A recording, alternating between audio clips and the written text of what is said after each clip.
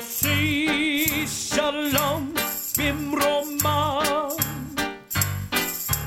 Hu Yossi Shalom Alinu Ve'al Kol. Good morning and welcome to Jewish Faith and Jewish Facts. I'm Rabbi Stephen Garten. This morning we are going to be discussing the Torah portion known as Vayera. It begins in Genesis 18 and concludes in Genesis 22, verse 24. This parashah, this weekly reading, houses some of the most important and interesting stories in the entire book of Genesis. A brief synopsis for those who are unfamiliar with it. In this parashah, God reveals himself to Abraham 3 days after the first circumcision at age 99. But Abraham rushes off to prepare a meal for 3 guests who appear in the desert heat. One of the 3, who tradition says are angels disguised as men, announces that in exactly 1 year, the barren Sarah will give birth to a son. Sarah laughs. The word laughs becomes the basis for naming her child Isaac. As the parashah continues, Abraham pleads with God to spare the wicked city of Sodom. 2 of the 3 distinguished angels arrive in the doomed city, where Abraham's Lot extends his hospitality to them and protects them from the evil intentions of the Sodomite mob. The 2 guests reveal that they have come to overturn the place and to save Lot and his family. Lot's wife turns into a pillar of salt when she disobeys the command not to look back at the burning city as they flee.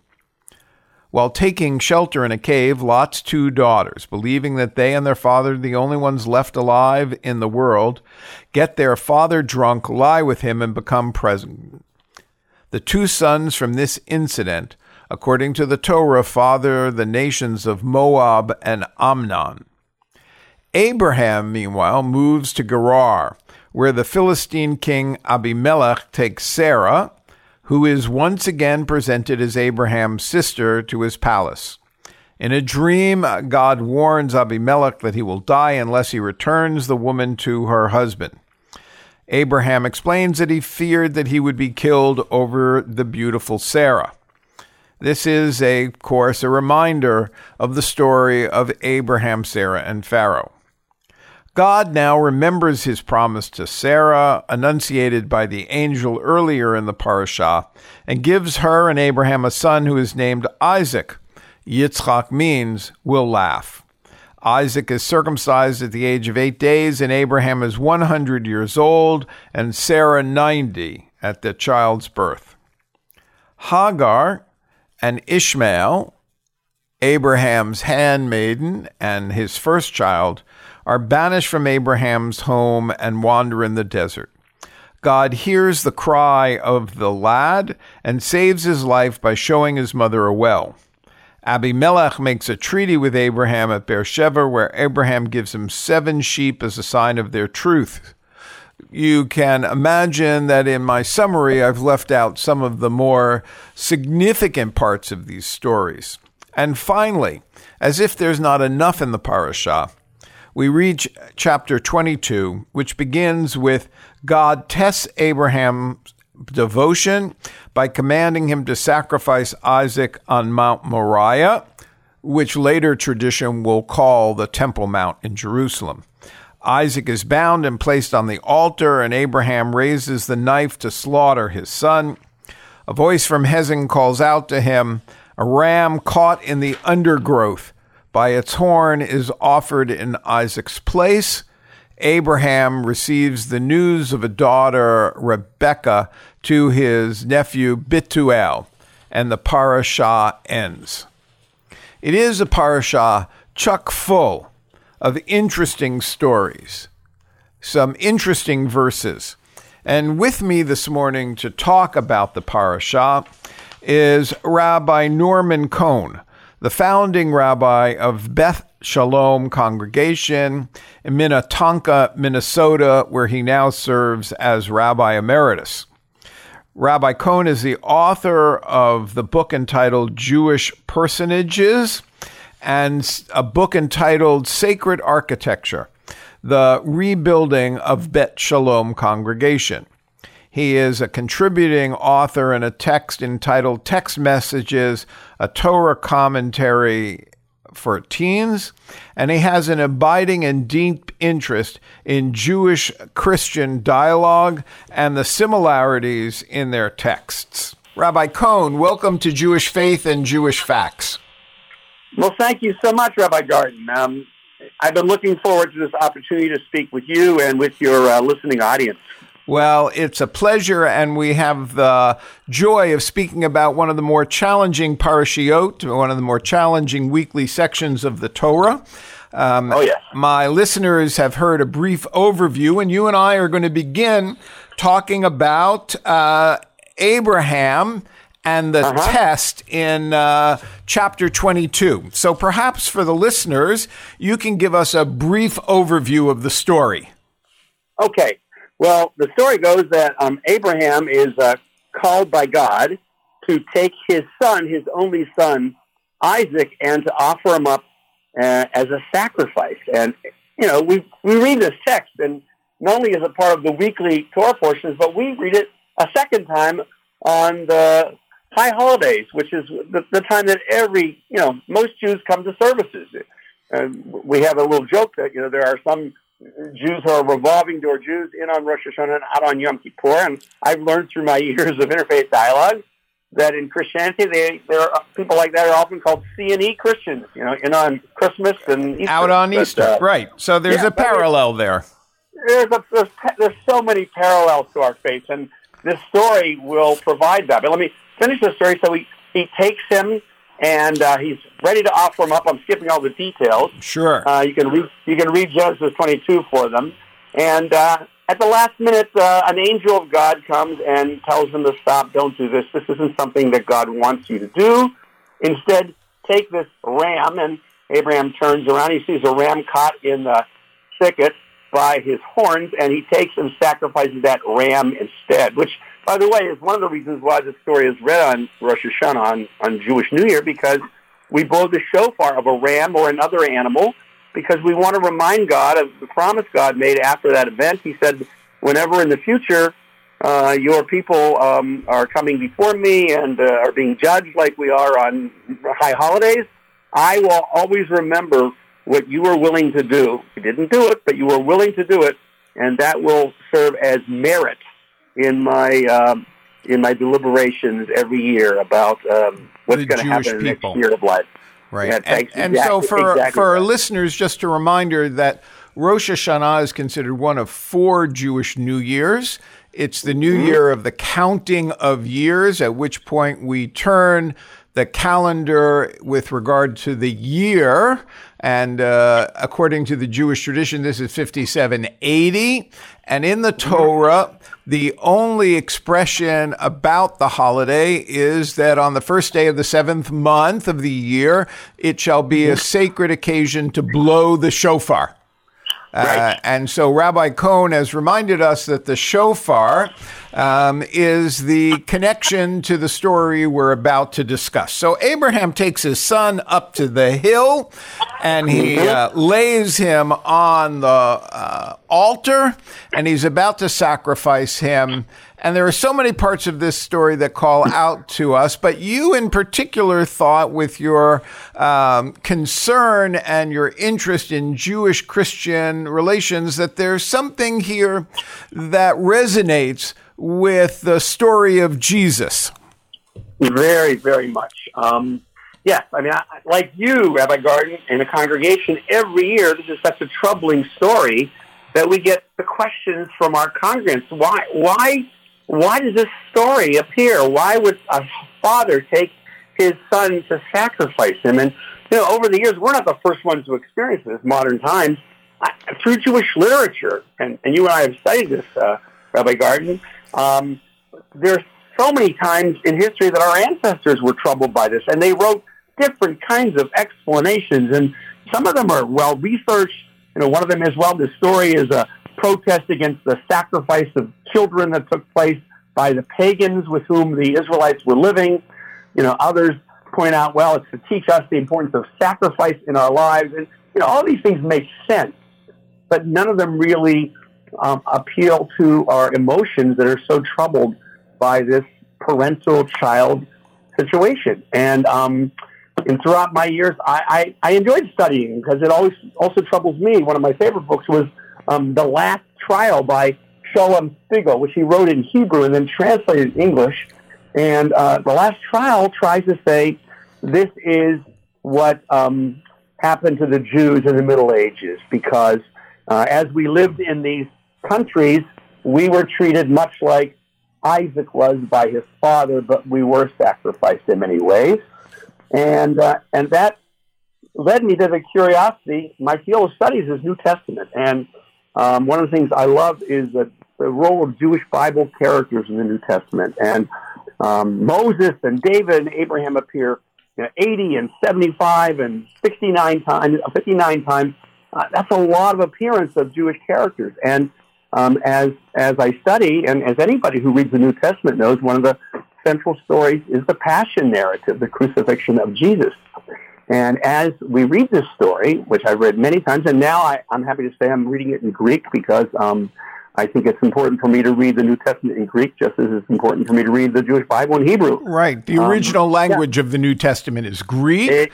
Right, it's not a translation. The Hebrew text was translated into Greek somewhere around the 3rd century. Correct. But the original Gospels were written directly into Greek, not into Aramaic, the language that Jesus would have spoken. So there's a parallelism that you want to talk about in terms of how the writers of the Gospels might have understood, because they would have been very familiar with the story of Genesis 22, how they would have understood the test of Abraham with regard to their newly emerging sense of theology. Oh, exactly on point, Rabbi. Yes, I think that when the New Testament was written, by the way, just as, and I apply the same principles when I study the text of the Hebrew Bible, writers, though we believe, as religious people today, that these texts are sacred, many believe from the one point of view that they are written by God, and others believe they were inspired by God. I happen to be one who believes that people wrote the Bible, both the Jewish Bible and the New Testament, inspired by God. That's what makes it divine, and they have in their mind lots of other stories. We're affected by the culture in which we live, and I believe that when the New Testament writers were writing, they had in their mind certain kind of scenarios. In the Psalms, we read of a scene that's very similar to what happens when Jesus is taken to be crucified. They cast lots for his clothing, and they surround him, just like one of the Psalms speaks. And then he says, my God, why hast thou forsaken me?" Coming from Psalms. Eli, Eli, lama sabachthani. And I think, in my studies, I saw the appearance of Moses and Abraham, and they appear right there for good reason. I mean, when Jesus goes up for the transfiguration, he's got Moses and Elijah on either side of him, and they appear because he's getting the approval of the 5 books of Moses and the prophets, which at the time was the canon of the Jewish Bible before writings was added. And they appear in a very distinct way. But I also discovered that there's the appearance of characters not by name. And when I read the crucifixion, I think that as many people read the crucifixion, we can see echoes of the story of Abraham and Isaac. For example, both Sarah, the mother of Isaac, and Mary are told, much to their surprise, that they will bear Isaac and Jesus respectively. That's one point. Isaac and Jesus are born under, quote, miraculous conditions. Sarah is 90 years old. Mary is a virgin. The binding of Isaac is ostensibly the sacrifice of Isaac, Abraham's, quote, only son. The crucifixion is the sacrifice of Jesus, God's only son. Isaac, on the way to his death, carries the wood for his sacrifice. Jesus, on the way to his death, carries his cross. Isaac accepts his fate with perfect obedience. He's perfectly silent, not arguing with his father. Jesus offers himself in a similar fashion. He is practically silent when interrogated by the Roman authorities. So that's the text itself. And if you look into the Midrash, which are the Jewish stories about the text, it's the way we read the text, it's the glasses we wear as we read, just as for Christians or Muslims, the glasses are different, but they read the same text. Christians have the New Testament, the writings of the Church Fathers. Muslims have Hadith, which is similar to our Midrash. Right. And that's such a wonderful parallel for me, because I enjoy discussions when we talk about these things. So let me interrupt for 1 second. Before we go to the Midrash, you've offered us these parallels between the gospel text and the Torah text of Genesis 22. Yes. What do you think was the intentionality of the gospel writers with regard to creating this kind of parallelism? Because you're suggesting that it's not an accident, that there are too many parallelisms for it to have been simply serendipitously existing. So what was the intention, as you understand it, of the Christian authors? Well, that's a great question, because it leads to one of the big issues in dialogue. For almost 2,000 years, our dialogue wasn't dialogue. It was polemics. It was arguments against each other, trying to prove the superiority of one religion over another. But since Pope John the 23rd and other great leaders in a variety of churches have done, is they've opened the door for this dialogue, and so much has taken place since then. And in those discussions, one thing is clear, that is, the New Testament is establishing itself, and in the early days it was as a replacement of the Old Testament, or an improvement of the Old Testament.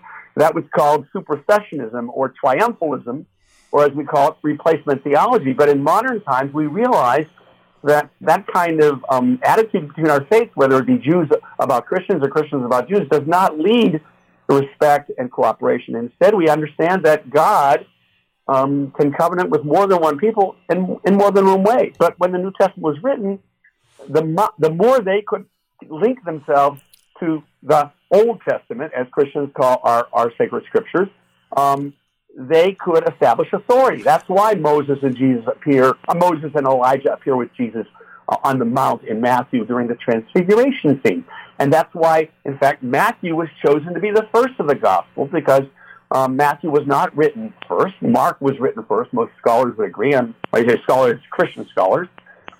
Matthew was written first, not first, but it appears first in the New Testament because it serves as a natural link. It's filled with quotation after quotation from the Old Testament. Right. And so in a sense, you're reminding our listeners that as Christianity developed into a separate faith perspective, not simply a vestige of a different notion of Judaism, but as it emerged into something very separate, they wanted to prove their validity by connecting themselves to that which already existed, Judaism. They didn't want to connect themselves to paganism of Rome or the vestiges of Greece. So they used the characters of Torah, of the Old Testament, to say, see, we are in the line of transmission of a tradition.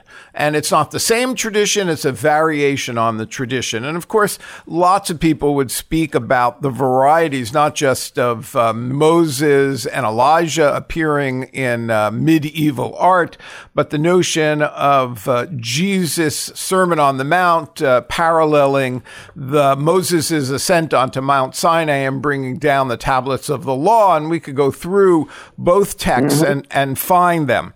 But you've raised the really interesting question about sacrifice, and that Jesus is sacrificed in a parallel manner to the story of Isaac. But why? And though you've mentioned Shulam's story in which it appears that Isaac is actually sacrificed, tradition doesn't hold to that, but Jesus actually is sacrificed, but Isaac isn't. So in your studies and in your conversation with Christians, what leads to that difference? Why does Isaac survive what appears to be the test, as the text calls it? Abraham is tested by God. So Isaac survives that. But Jesus in his narrative doesn't survive, even with all the parallels.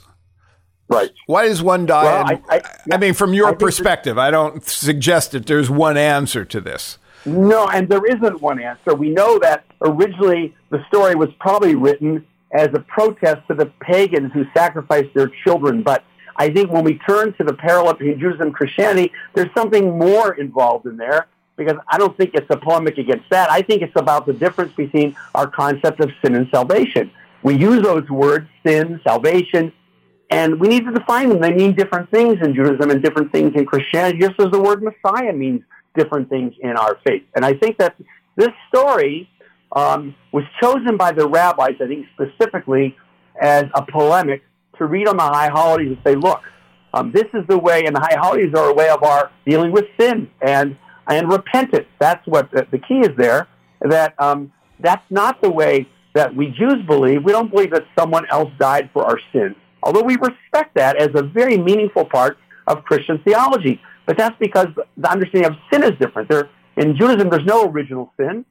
In Judaism, we're born with potential for sin. As Christians would say, in Adam, we all sin. Jews would say, like Adam, we all sin. And that's a very important significant difference. So, absolutely. I mean, the theology as it emerges in a self-defining Christianity, and the theology as it emerges from the rabbis separating themselves from Israelite theology, certainly makes for two great traditions running parallel tracks. Using the same concepts, but definitely running parallel to each other, and leaving aside the historical issues of intersection, they are trying to offer to their adherents answers to the serious questions of life. What is sin? Why do good people die when bad people seem to be rewarded? And we can go through the list of all of those. So Abraham saves his son through God's intervention, and Jesus is sacrificed as a means of establishing God the Father's hegemony in the new Christian tradition. And so I want to make sure that we just answer one other question before we move to another topic, and that is, in the gospel account, of course, you have this notion of resurrection. Mm-hmm. So is resurrection the parallelism to Isaac not being sacrificed and getting up off the altar? But I don't know. That's an interesting perspective. But I would say that when we examine the rabbinic text, we find that the Jews also believe in resurrection. So that's an idea that we share, although the way we bring it to our text is different. There is the idea of resurrection in Judaism and a time of a Messiah, which is yet to come. But these provide great discussion points. I just want to give you an image that I like to use, because I think you were hinting at it very much in what you said, Rabbi. Many people often picture the relationship of Judaism to Christianity as a tree to its roots. And that's an easy symbol to picture, but I always draw this on the board when I'm teaching classes and having discussions, that's not a good parallel. That's not a good symbol to use, because in that picture, the Jews are the roots, the Old Testament, and Christianity is the tree, the New Testament, and the conclusions we can draw for that are not all positive. The Jews remain underground. The Jews' role is really to provide sustenance for this new tree. I would rather suggest, and this image is something I use all the time, roots, which represent not Judaism, but ancient Israelite worship, which is clearly different than what we do as Jews. You can't walk into a synagogue today and see sacrifices of animals going on and priests with incense. No, it would make for a messy bar mitzvah if the 13-year-old had to slit the throat of a pigeon on the altar. Exactly. And 2,000 years ago, when the temple was destroyed, it wasn't just the beginning of Christianity. It was the beginning of rabbinic Pharisaic Judaism, which we live today. Our teacher, Jacob Halachowski, may his memory be a blessing, wrote a book called Heirs of the Pharisee, Heirs, and we today see ourselves as heirs of the Pharisees, because unlike the picture they're often painted as trying to trick Jesus and whatnot, that was a product of the time, the way they were depicted after the Jews and Christians had separated and to curry the favor of Rome. So there's three trees growing out of those roots: Judaism, Christianity, and Islam. And those roots nourish all of our modern religions. And we have separate trunks, but many of the branches of our trees intersect. It's great to see one of our religions and our religion growing out of that. And I always say, what tree is your religion? And the answer isn't Judaism, Christianity, or Islam. The answer always is my religion, because everyone who has religious faith should really see themselves as a legitimate tree rooted in the soil of our ancient rooted in the foundational belief of one God, which emerges out of Israelite religion and appears to be that which has survived over the millennium. We have just a few minutes left, and I want to ask you about one perception, and that is when Isaac returns from the experience on Mount Moriah, he doesn't appear to speak to his father in the text again. Correct. And the next, right. So the next episode is about Abraham finding a wife for him, and Isaac becomes mute until he has a family on his own. And in many ways, of course, Jesus doesn't really speak to the adherents of New Christianity after the experience of the crucifixion. Is that another similarity? Or is that... I like that. You know what? I haven't really given that a lot of thought, but I'm going to, because what you raised is fascinating to me. That's great. I was thinking of the fact that Isaac doesn't speak to Ishmael until the funeral of their father Abraham. Right. And there they are as pallbearers and burying their father. And Ishmael says, Isaac, you know, I left when you were really young, and I never got a chance to tell you all the horrible things that our dad did to me. He kicked my mother and me out when you came along and treated us miserably, left us to die in the desert. And he turns to Isaac. He says, I'm sorry to tell you. He says, Isaac, wait till I tell you about how he tried to kill me. Right. And they had this common bond, Ishmael and Isaac, who represents Jews and Arabs today, Muslims and Jews today. So it's have amazing. This common bound of an aggressive ancestor. I'm cognizant of our time, and so I do want to thank Rabbi Norman Cohn for joining me this morning. As I mentioned in our introduction, Rabbi Cohn is the author of a number of important texts about the biblical text and about the intersection between Judaism and Christianity. For Jewish Faith and Jewish Facts, I'm Rabbi Stephen Garten. You can hear a podcast of our broadcast on iTunes or at the CHRI website, www.chr.ca. I wish you shalom and good morning. Behold,